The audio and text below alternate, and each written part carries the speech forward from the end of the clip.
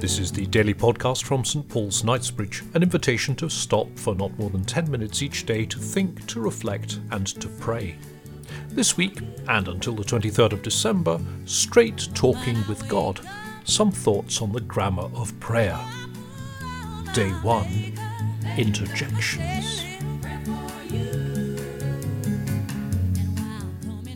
Oi! It makes you sound like a London cabbie, doesn't it?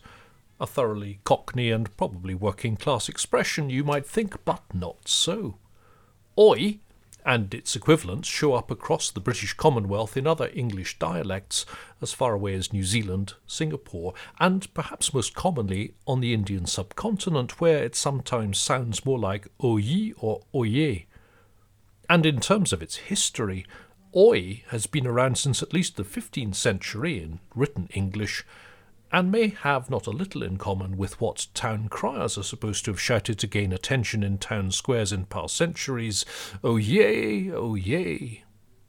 And if oi sounds, well, a bit rude, then you may be surprised that a poll of non-English speakers by the British Council in 2004 found that oi was considered the 61st most beautiful word in the English language. Who'd have guessed it? And if you play Scrabble, you may find it useful to know that oi was added to the list of acceptable words in 2006.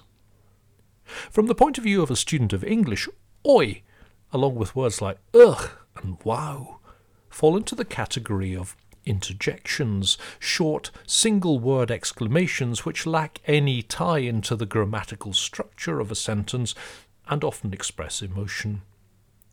Oi, whatever your class, consonant or accent, is either a call to pay attention, oi, watch out, or a challenge, oi, depending on the tone you adopt. Either way, it's probably not the politest form of expression. Often in our lives of prayer, we imagine that politesse is what it's all about. As an Anglican priest now of many years, I've become adept at reading and even improvising prayers in the most elegant language, with never an interjection to be heard. We are lured too easily into imagining that God only speaks the Elizabethan English of the Book of Common Prayer, and that anything less is an unsatisfactory compromise.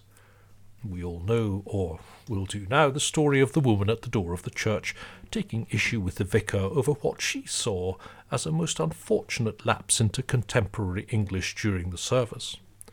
"Father," she's supposed to have said, "if the English of the King James Version was good enough for St. Paul, it is good enough for you."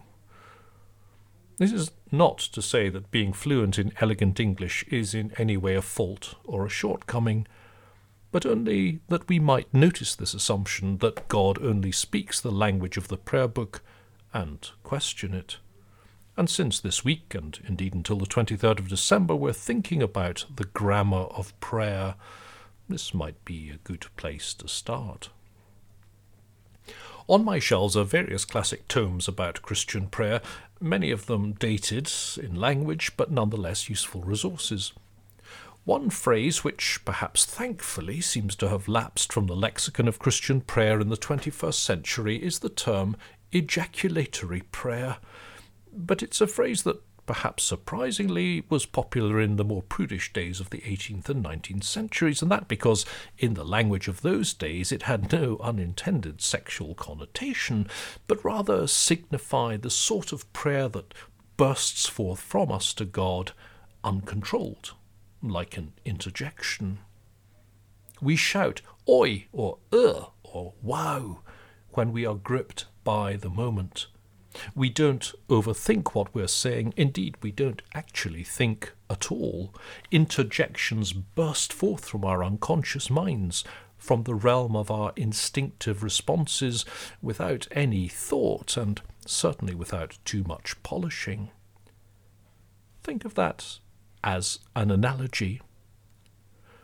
What, I wonder, would it be like if, instead of using only the very self-conscious, highly refined, quasi-Elizabethan language of the Book of Common Prayer in our life of prayer, we were to use this urgent, unrefined, spontaneous language when we speak to God.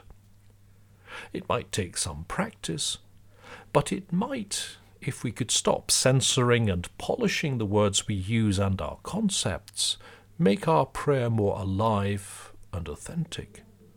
Shouting "Oi!"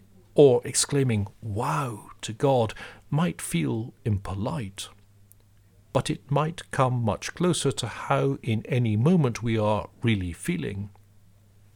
And since God gifts us with life, and in Christ wills us to be at our best, as St. Irenaeus realized, fully alive, the occasional interjection, ejaculation, or even expletive might not only be forgiven, but welcomed.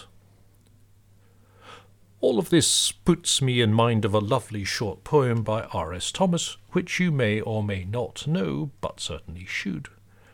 It's entitled Folk Tale, and to my mind it captures beautifully and elegantly the idea of shouting "Oi!" to God. Folk Tale. Prayers like gravel flung at the sky's window, hoping to attract the loved one's attention, but without visible plats to let down for the believer to climb up. To what purpose open that far casement? I would have refrained long since, but that peering once through my locked fingers, I thought that I detected the movement of a curtain.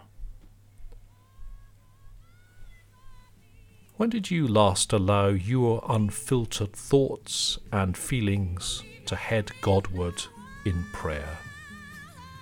And if it was some time ago, might not today be the day to start?